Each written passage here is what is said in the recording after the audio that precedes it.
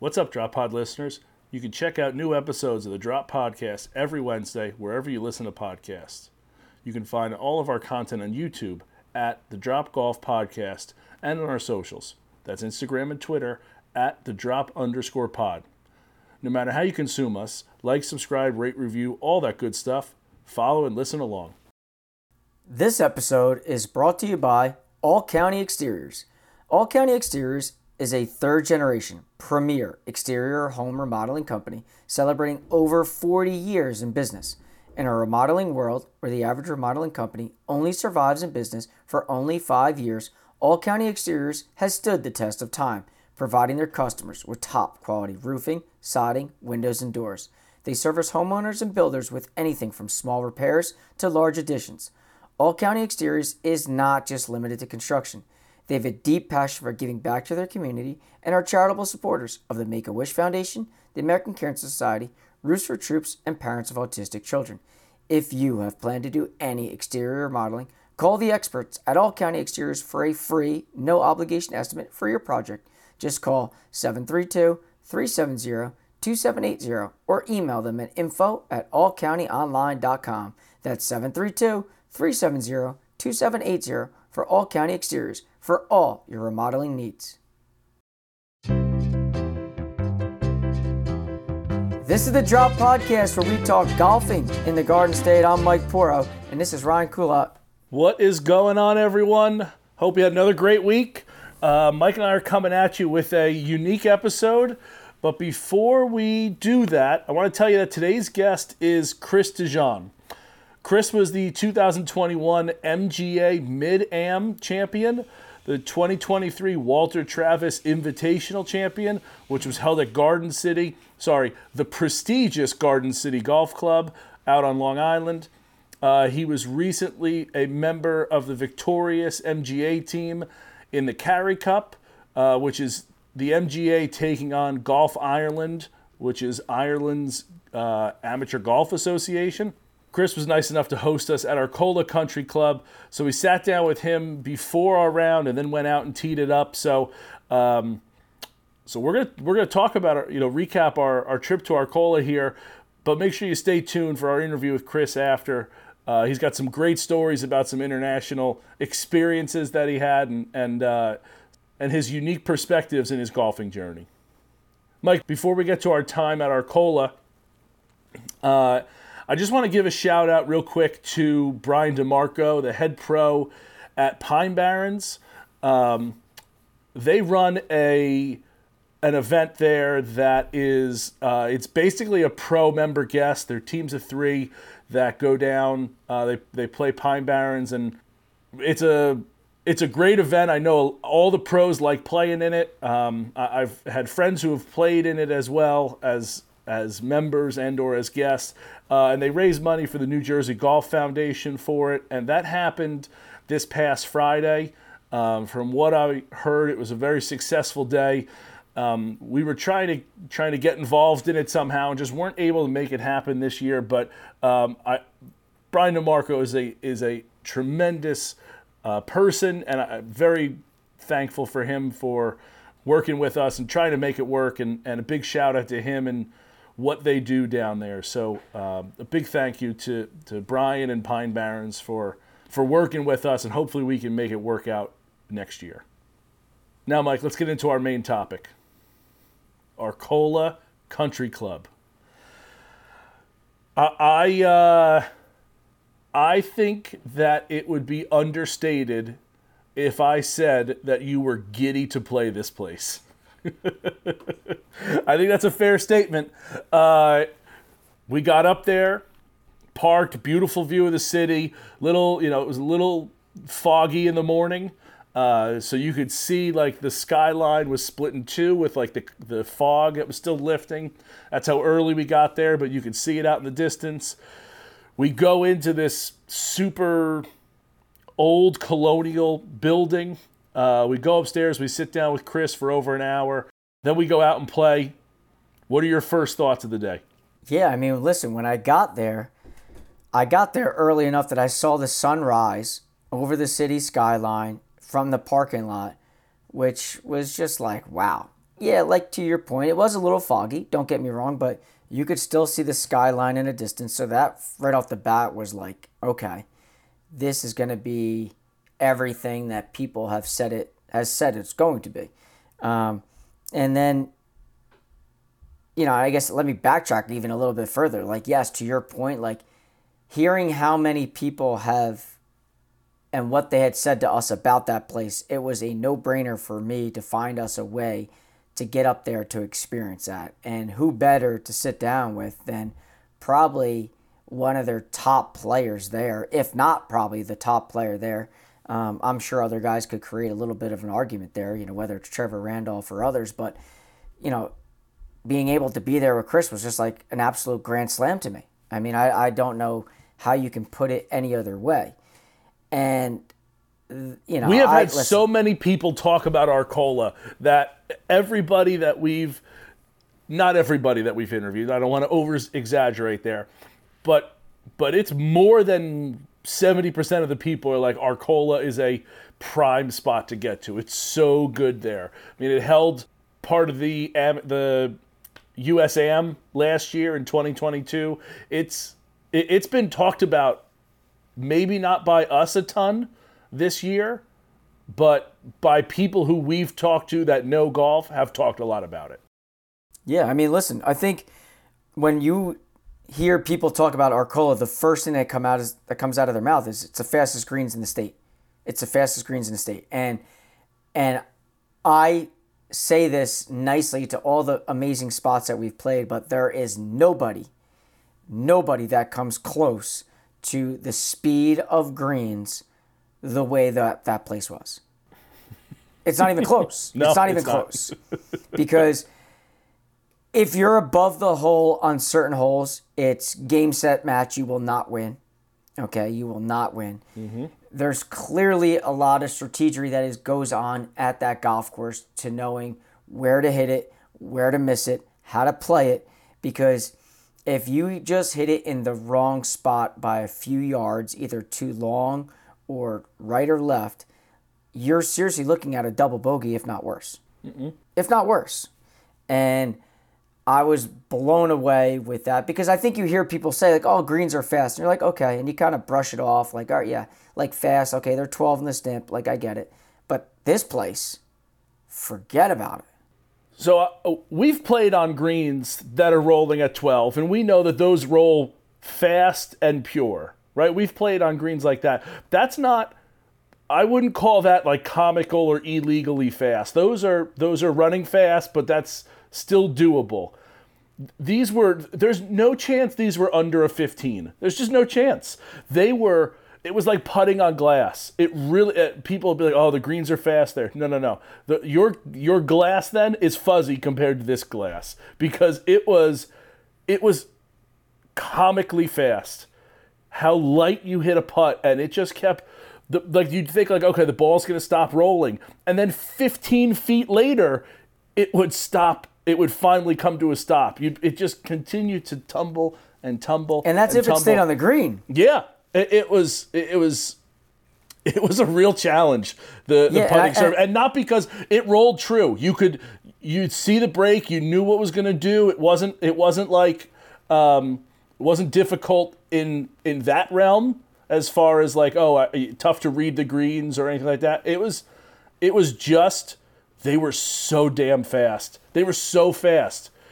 Yeah. And I don't know how pros do it. I really don't, because that is it was illegal. I would not want to play those greens all the time, because that is, while it's a fun challenge, and maybe guys like Chris, that's their level of game, right? That's what they need for a challenge. That was too challenging for me. I had a blast that day. Don't want to take anything away. So much fun, but that's not something I would want to be a part of every time I played golf there. It was so damn hard. It held true to exactly what everybody said. Everything that everybody said. Yep. Greens were so fast. The views were unreal. I think when we got up to what was at the fourth green on the fifth tee box, and you saw the whole skyline, basically from the front to the back, you saw everything in the distance. Like Like that view was stupid nice. There's no doubt I can see why, and even I think Chris brings it up in the interview, is about how they have one of the lowest indexes amongst all their membership in the whole country. Like you can see when I say like some golf courses are country clubs that have other things, like this place probably to some extent and maybe on a different level like Manasquan River, but it's just like the cream of the crop, Northeast Jersey, like they are low indexes with a lot of scratch golfers that this suits them. And we do talk about that in the interview. This is it 100% is. And I think he even said that it's the lowest, if not one of the lowest in the country, because it's and they keep the course that way. They know they have stud players, they know they need to be challenged, and they keep the course that way, and they're keeping the course in a you need to rise your game. We're not going to dumb it down for like the mass of our population, because the mass of their population is scratch. That's just what it is. I mean, it was what did he call it? A golfer's golf club. Like you got to be a really good golfer to play there. They don't have anything else. It's a clubhouse, pro shop, golf course. There's no tennis or beautiful shooting driving range. Yeah, Beautiful driving range. It's beautiful in all of those regards, but it's not your typical country club where it has the swimming pool, tennis, pickleball, paddle tennis, whatever else they have there. It's just a golf club, and it is a golfer's golf club. Yeah, I mean, I would say the only, and not only were the greens fast, they were also firm, because I think you and I made a comment about that multiple times on the golf course about how hard the greens were, but they were receptive to where if you hit a good shot in there, it wasn't like it catapulted off the green and went over. It still bounced and checked and spun and did everything that like normal, hard, firm, and fast greens do. So that, to Chris's point, kind of validated what he was saying. Like, if you hit good shots, you're going to be rewarded. Right, if you need to step your game up to play there, and a guy like Chris who needs a challenge in order to continue to sharpen his game, knowing that you got to flight something in low and have it spin, you must make it spin, because if it doesn't spin, it's going to skip, and off the green. But if you're able to spin it and you're able to hit the golf shot that's needed, the green is receptive enough to take it. While it's going to punish you for missing it, but it's gonna accept it if you do it right. Yeah, I mean, I thought the golf course was in great shape, except it was a little unlucky, I'd say, for us the time of the year that we're playing it, that they were aerating all the fairways, and I think it looked as though they were doing it like as we were playing, which made it visually like probably not as pleasing as others may have seen it in the past. But the greens weren't plugged at all, so they were rolling obviously true and fast. But the fairways, it literally seemed like at times to me when we were walking, like they were just plugging in directly in front of us. Yeah, there was a couple times where they had those, like the shotgun shell kind of things all around, where it's like, oh, they just did this and they still need to come back and sweep them away because the fairway's just loaded with them. There are plenty of times where we hit into that and just gotta move them, brush them away. So aesthetically that hurt it, because it's not the green that's going to pop when the whole fairway's brown, because all of the, again, those gauges are there. That's going to be tough for it. So, it was definitely a beautiful setup, right? If you take that away, I loved everything else about it, right? It was a great course. Greens were wonderful. It was, again, just unfortunate timing with that aeration. Yeah, and I would say when thinking about the golf course, like 4's green to 5's tee box was probably the best combo on the front nine for me thinking about it. And then I just thought the walk up 18 with the clubhouse in the distance, a challenging dogleg right par 4, like up the hill. Again, those were two spots on the golf course that when I step back and think about a place I needed to have like a little recognition, something that like sticks out and stands out. And to me, like those are the two spots on that golf course, minus the greens, that really like kind of like peeked its head and said, like, look at me. I thought that was pretty cool, those two spots. Between 4 and 5, right? 4 and 5 and then 18. Yeah, I really liked the going away from the clubhouse. I thought 10 was a great golf hole. 11 is nice stonework over the pond there. But our caddy had said that sometimes the water level gets too high at 11. So they use another par 3 there that's not really a par 3. It's kind of behind the green on, was that 16? Yeah, I think it was 16, because then we went 17. Yep. So behind 16 there. I thought that was so cool that they have this like other par 3. It's a beautiful looking par 3. Good little rock wall, kind of cool keeping the green. fairway. Cool looking green with like funky bunker that like if you get unlucky you can miss in like a almost like a finger kind of area there. So really some nice parts to that course. I did like 18 coming up and seeing the clubhouse in the background. And the thing I thought about 18 that you didn't really get on like 9 coming to the clubhouse, you got all the clubhouse on 18. You got kind of the left side that you see in the driveway coming up. Like I guess that's where like the restaurant is and the outdoor dining and that kind of thing. You don't really get a good angle of that coming on 9. And on 18 you also then get like the pro shop and the stuff to the right of it. So I thought it was a beautiful view as well. And I thought it was a great golf hole. There were, the big green, receptive green. Bunkers are placed right in good spots. It's a really good finishing hole. Yeah, and same thing. I mean, I thought number 3, like that little par 4, that second shot kind of like into that uphill. You got all those bunkers that are surrounding there. Like, I thought that was another cool spot when I think about the golf course. But, like, listen, I see what all the hype is about that place. Mm-hmm. I see what they say in terms of how fast the greens are and the city and the skyline out in the distance. The practice area was phenomenal. They had a little chipping area.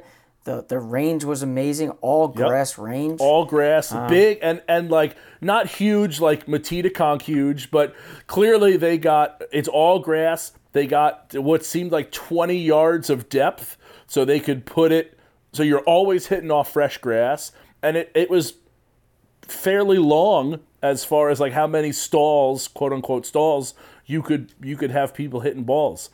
And again, we didn't use it, but looked like some good bunkers. Looked like where you could practice from greenside from. It really good practice facility there too, for sure. Yeah, I mean, listen, all in all, it was a great day. Perfect weather. I mean, you're not going to get many fall days that are as nice as it was out there when we played it. Not at all. That was a summer day. We played it in the fall, in October, late October, but it was a summer day. Yeah, I mean, listen, a great experience, up there. And I think that's another reason why when we say, like, golfing in the Garden State, you're getting a little bit of everything. That's just another vindication of what we say. And it validates it again, because you got the city right there. You got the skyline. You got the up and down. You got everything there. And it's another diamond that we have here in New Jersey. Absolutely. Yeah, it held up to its hype. Everybody's talked about it. It was really great. It really was. All right, so that's going to end it for Mike and I here. Arcola, if you get the invite, go take it up. Really wonderful experience.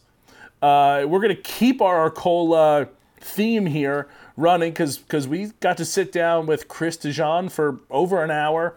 We're going to send you to that interview now. So here it is. Enjoy. George Wall Ford in Red Bank, New Jersey is family owned and operated, proudly serving New Jersey residents with superior customer service since 1960. George Wall Ford is a 23-time President's Award-winning store, the most prestigious customer satisfaction award a Ford dealer can receive. This golfing family knows what's best from the rest, so make sure you stop in the showroom today to see their surplus of different cars, SUVs, trucks, and more, or visit them at www.georgewall.com. There isn't a better place to shop. Just call 732-704-1932 and ask for Jeremy Wall. George Wall Ford in Red Bank for all your car buying needs.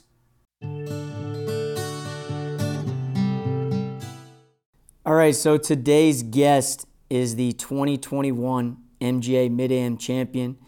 This year alone, he's also won the Walter J. Travis Invitational. He was part of the victorious team at the Carey Cup over Team Ireland.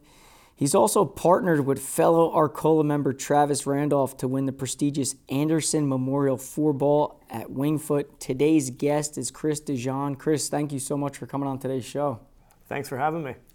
Yeah, so I think, obviously, Ryan and I talked a lot coming into this second season of ours, is sitting down more in person with people as much as we can to talk to them about their story. So, being here at Arcola and getting to see what this place is about is going to be a real treat for us. So why don't you give the audience a little bit of a background about you, about, you growing up in the game, playing, at a very, very high level to kind of where you are today.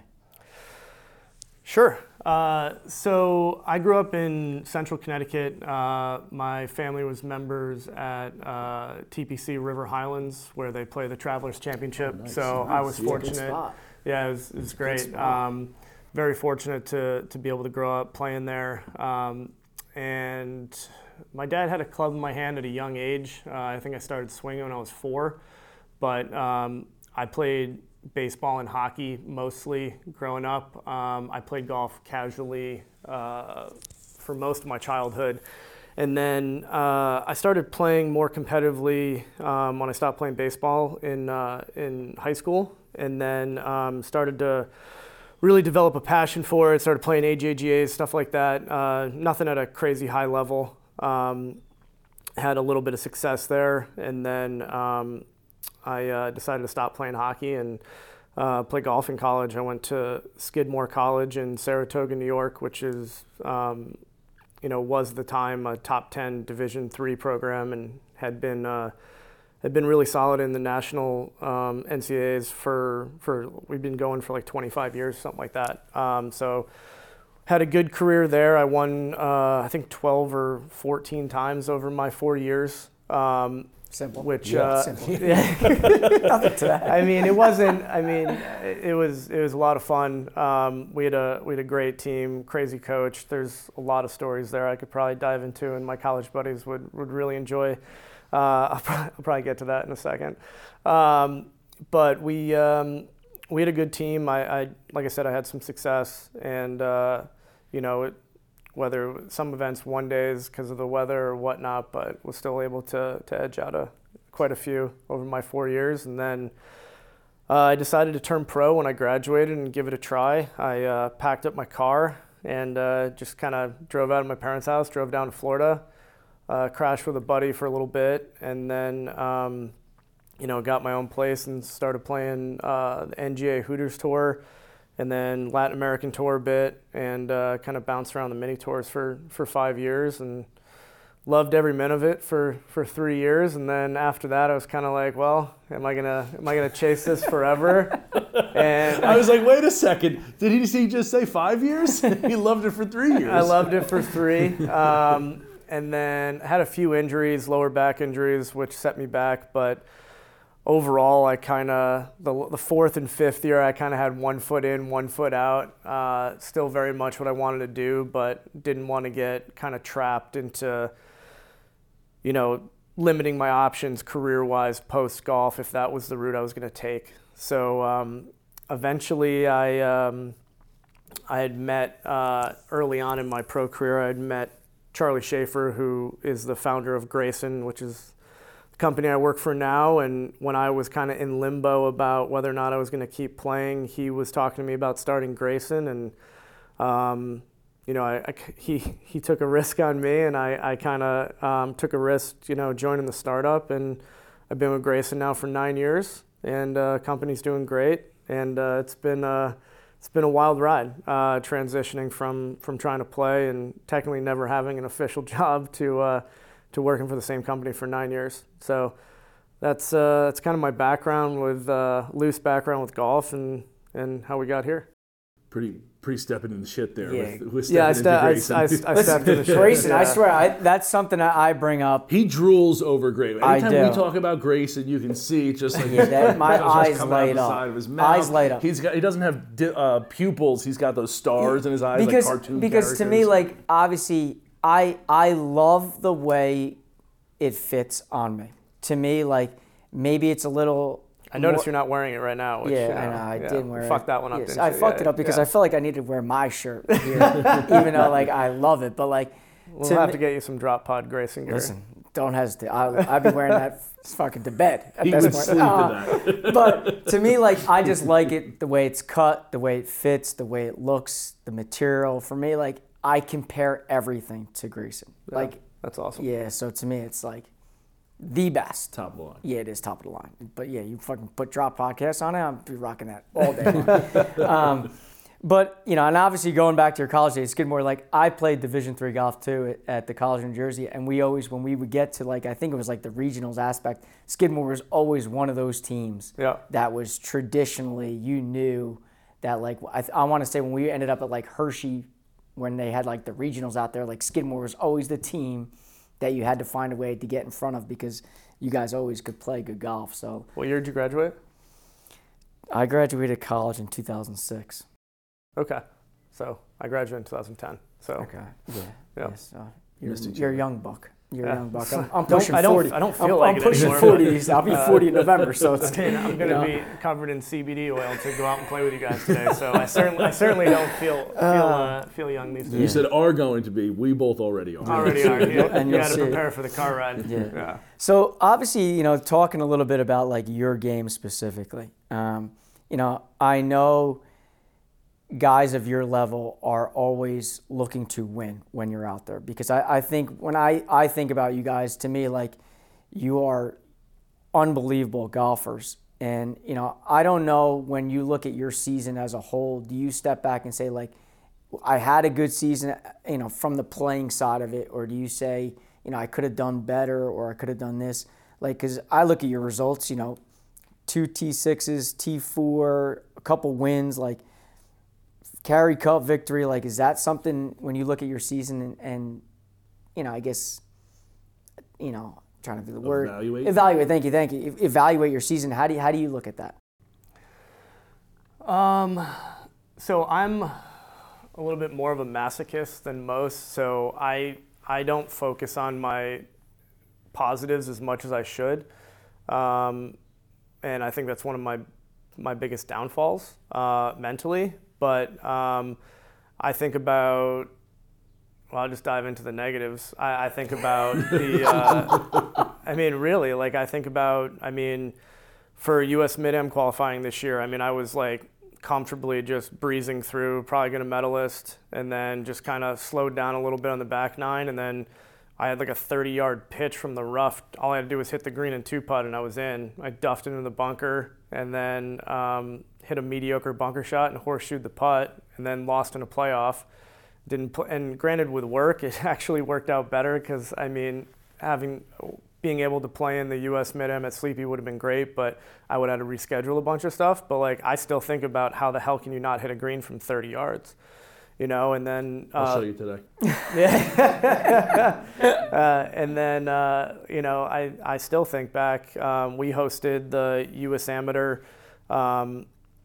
with Ridgewood last year, and I was 11 under with 4 to play, and I bogeyed 2 of my last 4 holes and 3 putted from 20 feet on a par 5 for par, and I missed out by a shot. And I had to drive home from West Virginia that night thinking about it the whole ride home, and I still think about it, and I shouldn't, but that's just how I'm wired, and it fuels me in different ways to be better. I don't look at it completely as a negative. I feel like if you just sit around thinking about your positives all the time, you know, it may put you in a better mental situation, but I don't think you learn as much from it. and certain things that I've done negatively that I think about, I'll never do again. So I focus on some of my negatives more than I should, but I also try to learn a lot from them. So like going back to your initial question, I do overall look back on this year positively, but like I'd say over the past few years, so I got back into playing competitive golf in 2020. I got my amateur status back. The wonderful USGA hit me with 2-year wait, which they now have done away with. And I started getting into it and getting a taste for it, and then I really started developing a passion in 21, 22, and now kind of I feel like I've put myself a bit on the scene, you know, making the French American team last year, the Kerry Cup this year, and becoming great friends with a lot of the guys on the teams and the top players in the area. So it's been a lot of fun, and it's become a big part of my identity now, I would say. But looking back on the season, I got off to a great start. I played really well at the Coleman at Seminole. That was probably, I had my, probably should have said this earlier, but my wife and I welcomed our first child in January. Congrats. Oh, congrats. Thank you, Leo. He's 9 months, and I want to say he was born on January 17th, and I think I got the email invite from the Coleman on like February 10th, and I didn't even blink. I just clicked yes because I was so excited to get the invite. And then I kind of tiptoed out of my office and looked at my wife and was like, so I'm going to Florida in April for a week. It was like, I'll fly you down. I'll fly whoever you want down. Like, I want you to come, but I'm going. Is that okay? I can just see you with the laptop in your office just coming out, like poking behind the door, be like, And then is it okay? But I'm already going, so it's kind of like. And she's very supportive. So she was like, no, you go, like, have fun. And it was an awesome week. And I fortunately played really well, and came in 6th, which gets me an invite back. So I'm looking forward to that. And then my next event was the Travis, which I obviously won, but it was a lot of rain, changed the format. It was a crazy weekend, but came out on top there and didn't really think I was playing great. I had one good round. And then the next week or 2 weeks after that, Trevor and I won the Anderson at Wingfoot, which is crazy. Which is a big time tournament too. Like my research on that thing was like, this is the cream of the crop. I think it's, any 4-ball, like this is the event. I think it's the 4-ball, right? I mean, if there's, besides the U.S. 4-ball, it's the Anderson. And I remember years ago when I didn't really know much about the amateur golf scene, like I still knew what the Anderson was. And a funny story from the Anderson. So Trevor and I are starting off on, because of the way the East course is routed, you start off on 11 and 1. So we're starting off on 11, which is I don't know if you've ever played Wingfoot East, but it's I think it's like 360 yards, but that's kind of as the fairway goes. It's more like a 340, 330 shot. So like for us, if you can like hammer one, you can almost get it up to the front edge of the green. I think it was, however it happened, Trevor had like 70 yards in and I had like 40, all right? And the green's gnarly, the pin was like the front right. And Trevor spins one off the front. I hit this like drop kick mediocre shot to like 20 feet past the flag, which is fucking dead. And we're just sitting there. He duffs it up there after that to like I don't know, maybe 15 feet. I putt my ball off the green because there's really like, you basically have to putt backwards to like keep it. So, and then I hit another crappy putt up that comes back to me. I make a double, and he barely struggles to make a bogey. So we have to cart a bogey on our first hole. And the next hole is a par 5 that I think we had to chip in for par, to cart a par. And our caddy at the time was looking at me, and I had never met him before, Max. He actually caddied for me in the Kerry Cup at Wingfoot this week, nice. So it was awesome. But I was ready to just like mail it in. I was like, we're done here. Like I don't want to be here right now. Like I got work to do. Like this sucks. And then Trevor birdies the next hole, and we start getting some momentum, end up, carding a good round, and we make it to match play. We play well the next day, and then it just kind of all happened from there, and the game kind of came together, and that's the beauty of match play. After that, 16 teams are all, starting off equal. And, we hit a lot of great shots and a lot of shitty shots, but we ended up edging it out. It was an awesome week. Does that winning that, you and Trevor winning that, does that get you into next year automatically, or is it still an invitation-based kind of process? I'm pretty sure I don't know any of this for certainty. Gotcha. But Trevor's the one that has gotten the invite. So we didn't play last year, we played the year before, and we didn't make it to match play. And then I forget why we took last year off, but this year, he got the invite. And so I think when you win, you get a 5-year exemption. Oh, nice. I'm fairly certain if you're not an asshole and you do the right things and you're professional in how you approach things. They like you there. They like you there. You're gonna get an invite unless you lose your game and you're shooting 95 every time you go. But don't say anything, Mike. Sorry. 95 is a great score, guys. So yeah, I think you kind of get an invite. You definitely, as long as you stay as a team, I think you pretty much get an invite for life. Nice. But it's a good one to be invited to. I could be wrong in that. And there's a senior division, which I'd love to be able to play in, in years to come. My name's on the board in gold paint, so it's a nice one. Yeah, I was talking to years ago. So Grant Sturgeon, our head pro here, is the absolute best, and he worked for Wingfoot for a long time, and he used to talk. This year I got to spend a lot of time at Wingfoot. Before that, I've been there 10 times, but it's such a special place, and that Nibs bar is so cool. And he always said, he's like, it's nothing cooler than getting your name in Nibs bar and gold paint. And I was like, yeah. And then after this year, I'm like, it's not up there yet. And the first thing I did when I got to Wingfoot for the Kerry Cup was walked into the Nibs bar and looked for my name. So, I'm really excited for that to go up. That's pretty cool. So let me ask you, you played Seminole to start your season, and then where was the Travis? Garden City Golf Club. Okay, and then you played Wingfoot. Those are your first 3 tournaments of this seain? And the following week was National Golf Links. So it sucks to be you. I'm sorry. Yeah. I'm sorry for your plight. Regardless of how good or bad you're playing. That's a nice stretch. It's an unbelievable stretch, and honestly, you don't lose any appreciation for it while you're there, but I haven't thought about it the way you just phrased it in a long time, right? And honestly, when I was at National Golf Links playing in the singles, I was thinking, man, I'm fucking tired. And it's not on one of the nicest pieces of property in America. Well, it's funny. You play.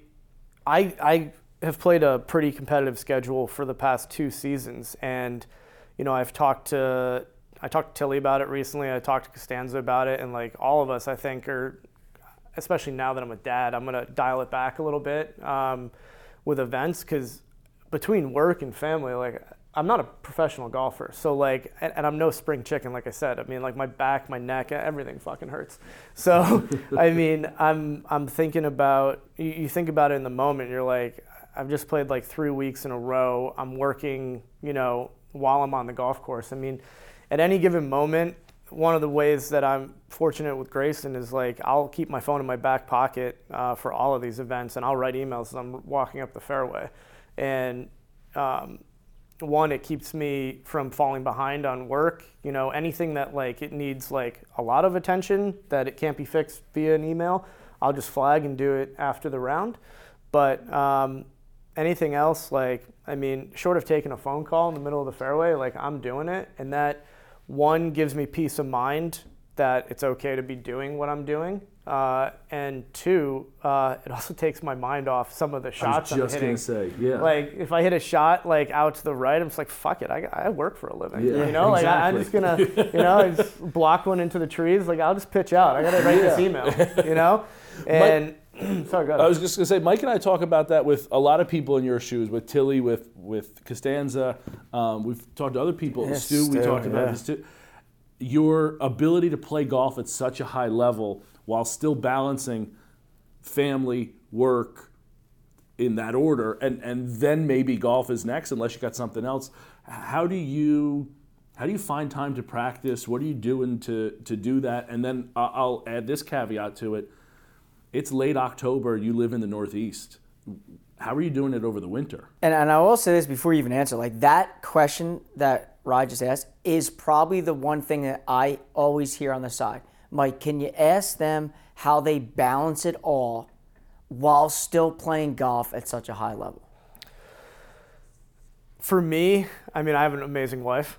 She's really easygoing. I mean, obviously the Leo has thrown a little bit of a wrench in like time management and being able to practice. But for me, before our son was born, I'm an early riser. So like my whole life, I don't sleep. Like I don't need more than 5 or 6 hours. I'll wake up my type of guy. At 5 That's my a.m. type of guy. I was up at 4 a.m. this morning, jogging. So was I. I was up at 4. See, that's my type of guy, dude. Hold on. Were you up at 4 or were you up at 3:55? Well, the alarm went off at 3:55. Right. He was on the road at 4:05. Yeah, that's aggressive. To start running. I've done it before, though. I mean, to run?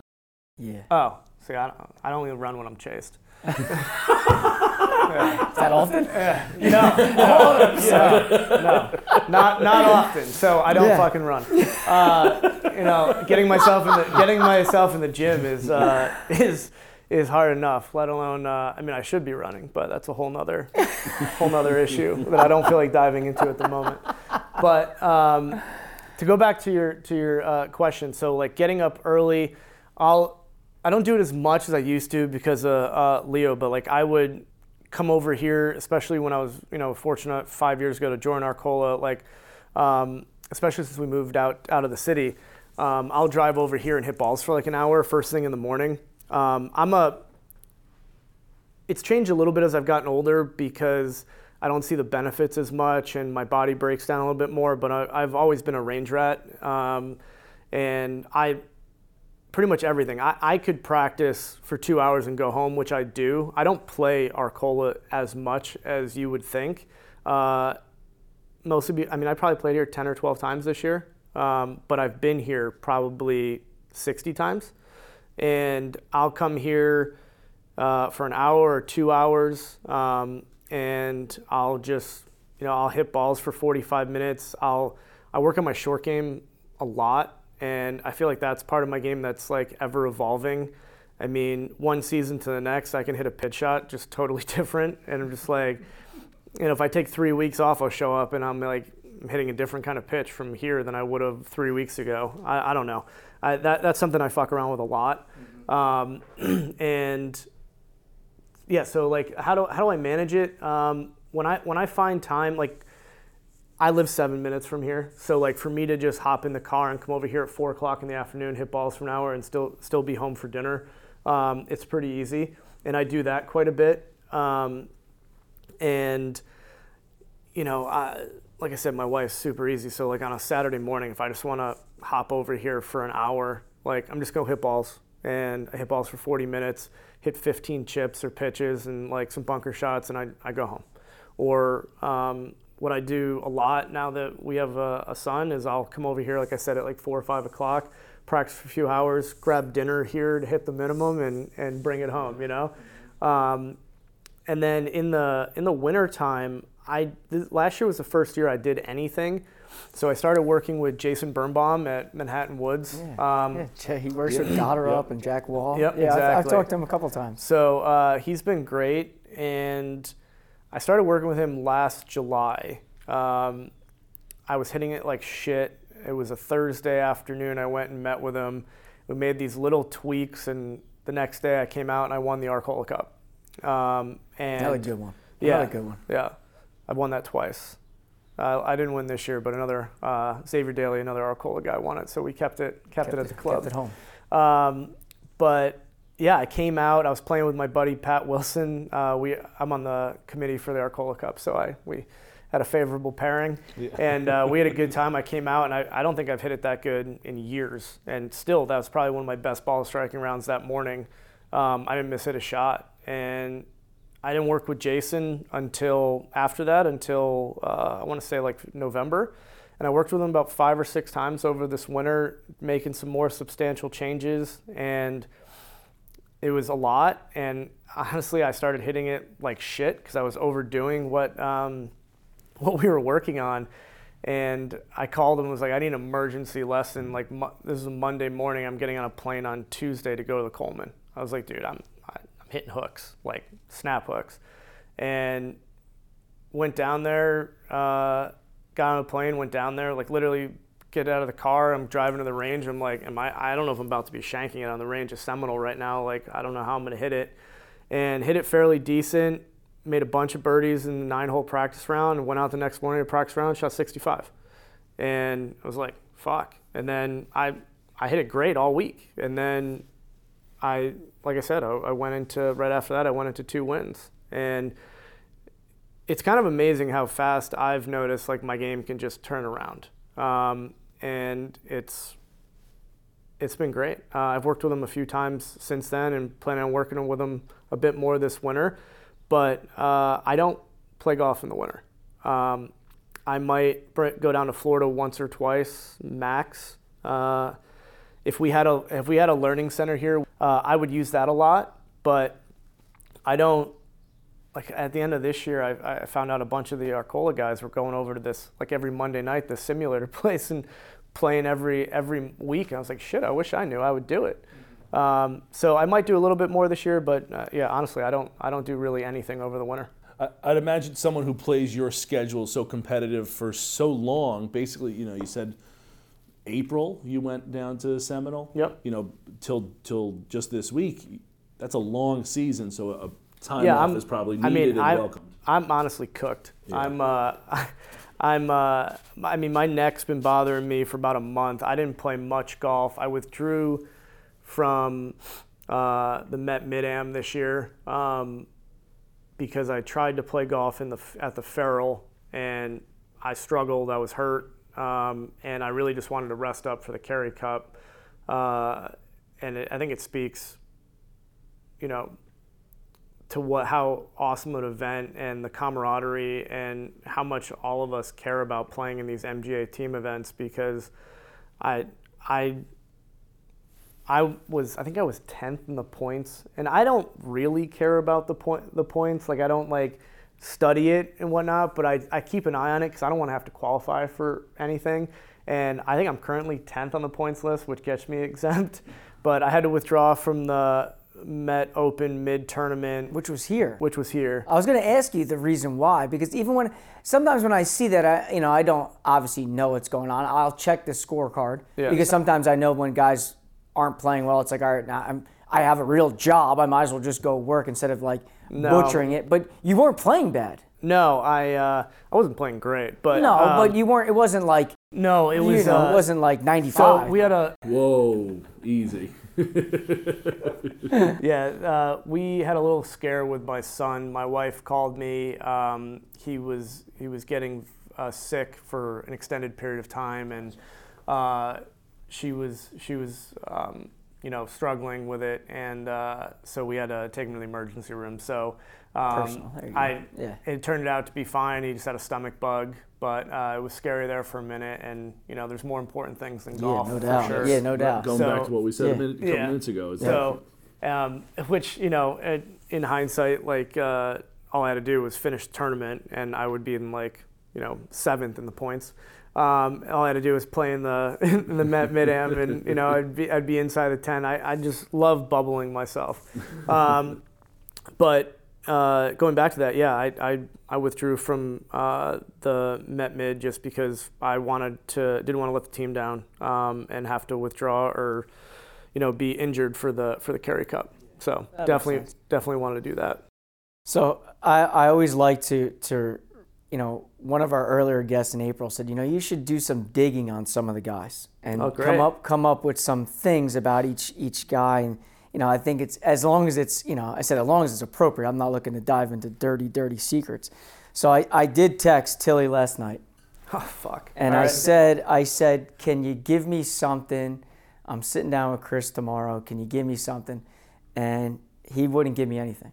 Said great guy, good golfer, you'll have fun. I said, all right, well, that struck out there. So I said, I'm going to text Costanza. Let me see if I can get something out of him.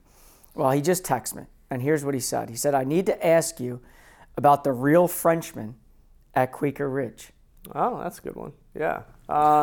So what's that about? Okay. So last year, French-American matches, the Ligue des Paris is who are the French teams. So we are, apparently this is my first international team for the MGA. Apparently we had not beaten or we hadn't won against the French in like 20-something years. Wow. They just kicked the shit out of us. Apparently they have there are 4 women on their team are basically LPGA Tour players that just never turned pro. And it's just they're sick. We just played the Irish. We had a good time with them. Not so great in some aspects with the French. Hard to believe, right? Yeah. So Christian Cavalieri, who's a good buddy of mine, I've known him for a long time. He interned at Grayson in the early days. He's my partner in the foursomes and four-ball. And so we're one up in the afternoon, and we're playing these 2 guys, one of which I'm not generally a big fan of, and still am not, and you'll hear why. So it's pitch black. I mean, I'm just gonna get this right out in the beginning. You can see that he's walking slowly in terms of what he's trying to say, without just bluntly coming out and saying it. Yeah, I'm not gonna say that in hindsight I was in the right or Christian, but we did fuck them over unintentionally. It was just kind of like a team thought. But anyways, so I could barely see on the 17th green. I had 8 feet for birdie to win the match, and I just miss it. And we're walking to we're the last group out. We're walking to the 18th tee. You can't see fucking shit. I mean, it's pitch black. And we all decide we're going to finish, right? And I admit that right now. We all said we're going to finish. I blocked my drive way fucking right, which it didn't feel like it was that far right, but in hindsight, we found it on the last 3 seconds, and it was right. And everyone, all the guys, team members, everyone was like, dude, you said you were in the right rough. This is the right fucking trees. I'm like, I don't fucking know. I couldn't see shit. And Christian's down the middle, and so are both of them. So they hit with their teammates holding a flashlight up to their ball, which we haven't gotten an answer on this from anyone, but I'm pretty sure it's fucking illegal. So we're the last to hit, and our captains come up and do you want to hit? And I was like, well, I can't see anything, but you don't have to hit. So Christian and I are like, all right, so we won't hit, and we don't think anything of it. Well, these kids are up on the green. We're delayed walking up. We mark our ball, and there's everyone's on the green, and they're fucking flipping out. Every French player screaming, we're pieces of shit, in our face. It's elevating, And so this one guy is acting like a total asshole. And he's marking his ball, he's videoing his line like he's gonna go home and studying it. It's hey man, grow the fuck up. And he screams, he's like, I'm gonna show you tomorrow what a real Frenchman is. And we're just cool man, have a nice night, And so that was kind of the story, but it was, we fucked them over a bit, but we were in our right to do it. It was just kind of a little shitty on the tee box when we all agreed to it.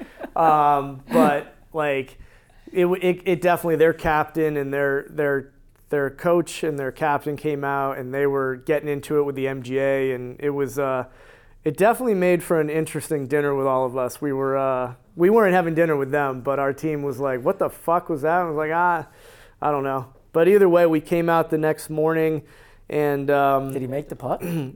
He 2-putted, But Christian and I both fucking 3-putted, and we lost the hole to have the match, which honestly, in hindsight, it all worked out really well because what's the word I'm looking for? De-escalated the situation, and we went out and smoked them in singles and ended up winning, and it just made it that much better. Yeah. But it probably to your listeners didn't sound like that entertaining of a story, but it was pretty fucking hysterical in the moment. Like, it was one thing. Like, honestly, I would have almost like felt bad if he wasn't acting like such a tool. Like, it was just like, all right, man, grow up. Like, yeah. Anyways. That's the story. Were you paired up with him in singles? No. That would have been. No, I was. He played Matt Matari, I think, the next day.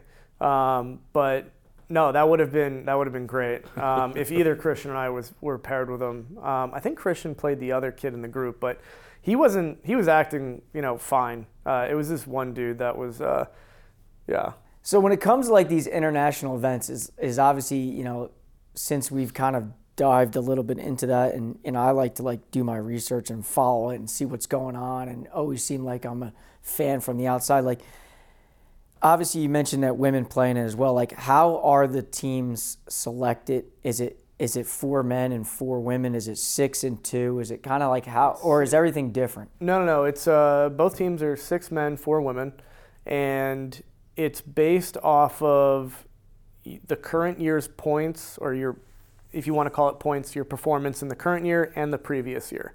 So, and then that's what it generally is, and then the committee obviously and the captains have a say. Mm-hmm. I'd say the first 3 men and 2 women are basically locked in based on points, and then there's some room for, I want to say, captain's picks. It's still based off points. Right. I could be wrong in this, by the way, so I don't know for sure, but that's generally how it works. And by points, you're going off the Wagger points, correct? No, incorrect. Going off of the MGA points. Oh, MGA okay. points, yeah. Yeah, if we went off Wagger points, I wouldn't be on the team. So that's what I was kind of. Okay. So it's like their season-long points list in terms of how you do in their events. You accumulate X amount of points, so on and so forth. It's not just their events. Like there's a bunch of regional like invitationals, like the Travis, or a couple weeks ago the Nassau Invitational. There's the Hawkster, Arcola Cup. There's like 15 of them, and all of those generate a different amount of points. Obviously, the MGA events have a bunch, are the highest points, and then New Jersey Golf Association is on there as well. They basically, anything you play in the Met section, or even like if you play well in a national event like the USGA qualifier, like a U.S. Open qualifier, yep. USGA, they all count towards points. Yeah. So they do a really good job of like encompassing your entire year's play. Unless there's certain things, like if you play in like, not that I would get invited or ever would, but like if you play in the Western Amateur or something like that, I don't think that, they might give you points. I don't know. You'd have to petition them for that, but they do a really good job of that. Oh, interesting. Yeah. Cool. Is there one that you haven't won that you want badly? In the Met area? Yeah, in the Met area, or even the NJSGA area. Like, is there one that you look at you say like, God damn it, I want this one? So that's twofold. I want to win, obviously, most importantly, an MGA major besides the Mid-Am. So I want to win the Ike Met Open or Met-Am. That definitely I want to win. But kind of the elusive one, which I almost, I don't actually mean this, but I almost don't want to play in it anymore, is the fucking New Jersey Amateur. I mean, I've led it going into the final round 2 of the last 3 years and coughed it up or been beaten, whatever you want to call it. This year I was within a shot or 2 and then hit one out of bounds on 18. I finished birdie double to finish my round this year. So, I mean, Jack Wall, great player, earned a victory. But like, just every fucking year, I feel like I finish in the top 5 of that event and just don't win it. I know. I started doing my research on that tournament specifically. Yeah. Just looking at it. Like, I saw you made even a double eagle in 2021. I did, yeah. Yeah, leading going into the final round, and then Celebrity came back and won it. This year, I was following along. Celebrity played great, shot 64, but I also shot like 75 in the final round. I know. I didn't want to bring up the negative. I didn't. But I did see that. Like, that is one that I feel like your name, when I kept going back on results tab and checking them, it's like T4, T3, T6, T4, and you're all right there. Yeah. No, it's funny. We have the New Jersey section. I'm drawing a blank on his name, but the same reporter covers the New Jersey events like every time. And he brought it up this year after like the final round. And he's like, you got to be happy. Like, another top 5. Like, you consider you've established yourself as like a top player in New Jersey like 4 years in a row. And I'm like, no, I'm not fucking happy. Like, I'm sorry, but like, I just lost this event for the 4th straight year. Like, no, I'm not fucking happy right now. And I feel like too often I'm too honest with some of these people after the round. They're like, "So you happy with your round?" I'm like, "No." So I got to work on that.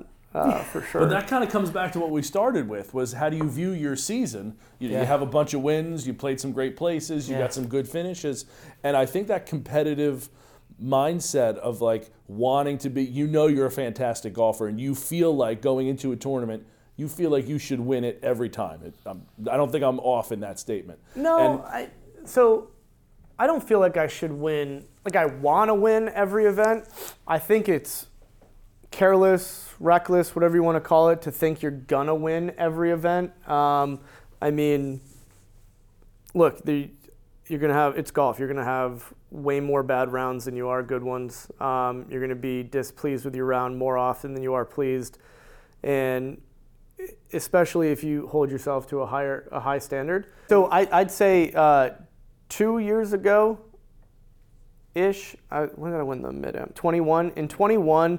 I qualified for the USAM, my first USGA event ever, and I had played really well that year in general, and then I won the mid-am. And after that year, I'd say I pretty much considered, I showed up to every event thinking, whether it was true or not, that I'm the best player in the field. I can beat anyone in the field.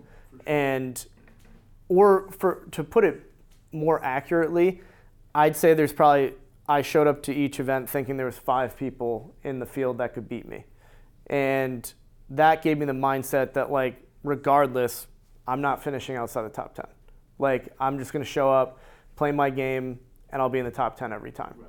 And if you think that way, and it just gives you another level of confidence, or gave me another level of confidence to feel like, if I do plan enough events and think that way, there's going to be a win or 2 in there. Yeah. And just let the rounds develop, let hit the shots, go do it, and good things are going to happen over the course of a season. That's the Brooks Koepka math, right? You go to a major, he's like, there's 7, 8 guys that can win this. Yeah. And that's exactly what you've done there. And whether it's true or not, I've convinced myself that like that's a good way to go about it. And I may not have the resume or the success as some of the other guys in the event, but it's each event's a new event, it's a new day, and you're all starting clean. Yeah. So just go out there and hit the shots and see where it goes.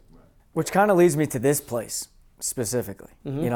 I can't tell you how many people have said to us point blank, like, that place up there is so pure, the views are unreal, the place is like beyond nice.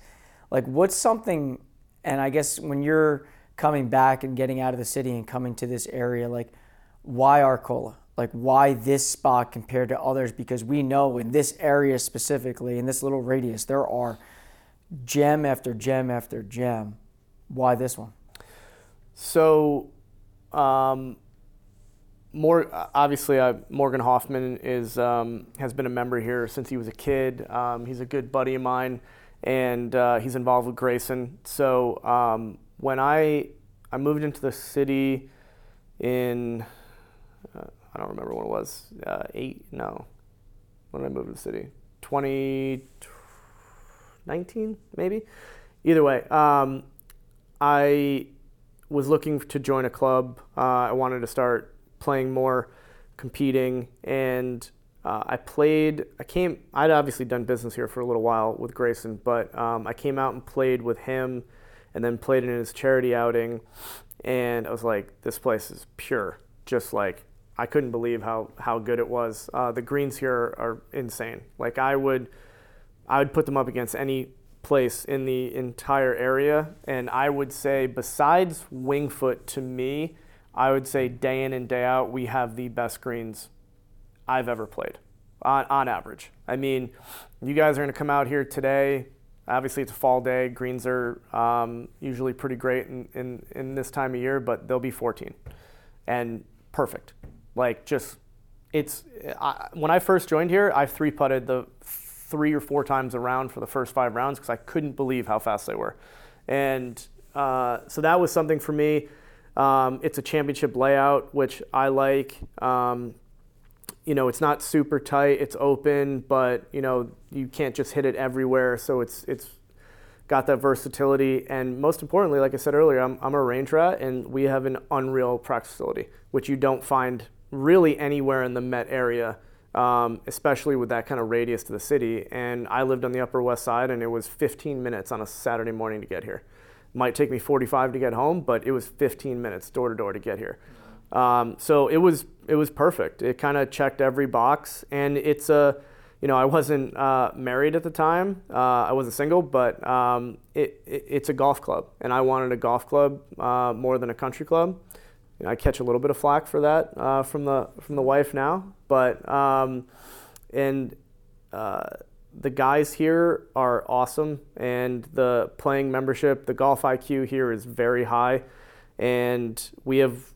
I think we were talking about this earlier. We have some of the lowest handicaps, or have one of the lowest handicap clubs in the country, and there's a lot of great guys to play with. And I've met a lot of great guys here over the years. Yeah, that's something. I was doing my research. I saw that this place, even so much, I saw like a little clip from the superintendent of how the course is maintained for that single digit, that championship style golf course. Paul Dottie, our superintendent here, is an absolute legend. I mean, he has transformed this place into what it is now, and it's nothing short of incredible. And you guys are going to see that. I mean, unfortunately, they started punching the fairways, so you might have to roll your ball over here, but they'll still be pure.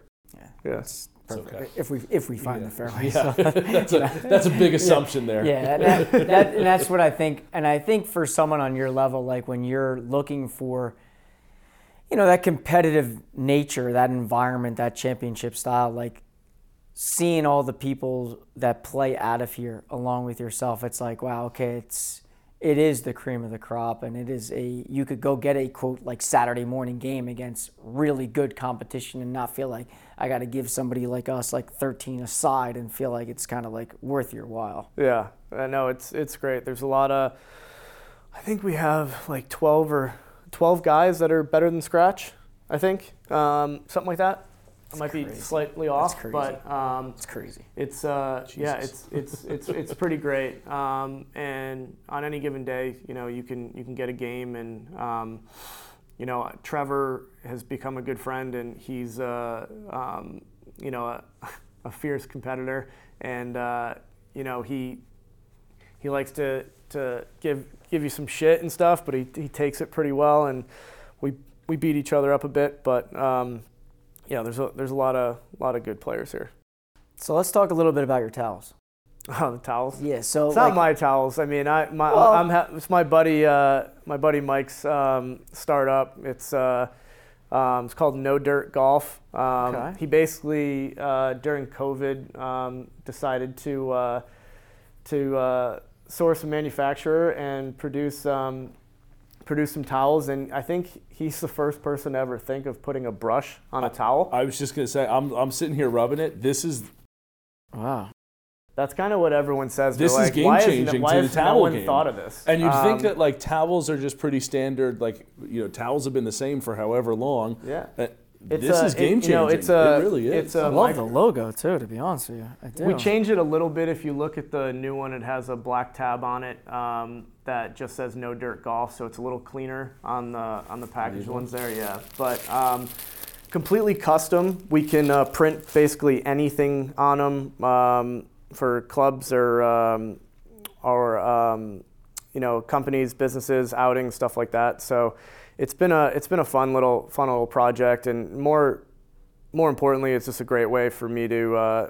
He moved out to Colorado and now lives in Utah, and it's just a really great way for us to just kind of like shoot the shit, have some fun, and work together. You know what it is? It's a great caddy towel. Yeah. For people that legit caddy and they're out there all the time, instead of the generic like white bib, more or less, the towel, like having something like this where it actually would clean the grooves. That's right. Is huge. With minimal effort. Yeah, this is like, I mean, the fact that I could just cover the iron up and just start scrubbing it while the towel's wet. Yeah. Seems to be a no-brainer. It seems so easy, but no one had really done it yet. So, nodirtgolf.com, and that's the biz. I like that. So, kind of as a wrap up here, I always like to ask guests, kind of if they had the opportunity to go play a public or a private in the state, excluding here, your home at Arcola, and then also Pine Valley, because the opportunities that people get to go play there are slim to none. Mm-hmm. Can you give me a public and a private that you'd say you get the chance to go play, you got to go do it? So we joked around about this earlier, but through grace, and I'm obviously very spoiled with who we do business with, and I have gotten to play and can play quite a bit of places in the area. And like we were saying, I don't know a lot of daily fee places in the area, but I'd say probably public would be Ballyowen at Crystal Springs. I've done business there for a while, and it's unbelievable public golf course. And private's tough. We've got so many good ones. This is going to lead to a funny story, but I qualified for the Met Open in 2020 at Mountain Ridge. I'd say Mountain Ridge is the hidden gem in New Jersey, bar none. It's crazy. People have said that to us. We talked to Alex Beach, and I swear to God, he swears. It's fucking sick. Swears by Mountain Ridge. Yeah. Someone else brought up Mountain Ridge too. It might have been Brian Gaffney. Might have also said Mountain Ridge, and I'm like, I guess this is another spot that we got to venture to. It is so good. So I don't know what I had going on work-wise, but I didn't play a practice round. I just showed up for round one of the Met Open, and I didn't bring a caddy. Got a fucking push cart, and I just like, here we go. And I was blown away. I mean, for the event, they grew the rough out so long, like comical U.S. Open rough, and I can't think of a bad hole out there. And they changed the 18th because of the airport there, and I still think it's a good hole. So I have a hard time thinking of anywhere else. Now, have I played everywhere in the state? No. So could it be wrong there that there's somewhere else? Very much so. I love Balti. One of my best friends is a member there. I play Balti quite a bit and love it, especially the changes Gil did to the lower. But Mountain Ridge, I mean, it's another popular one. It really is. It's honestly, I would say the one. two most popular are here and Mountain Ridge. We hear that I really a lot. would. Because everybody knows, here's the thing, everybody knows Balti. Everybody knows Ridgewood. Everybody knows Plainfield. Somerset Hills. Somerset Hills, like these, if you want to talk about like the upper echelon ones, Sure. the ones that are ranked in the top 100 in the country, right? Everybody knows those.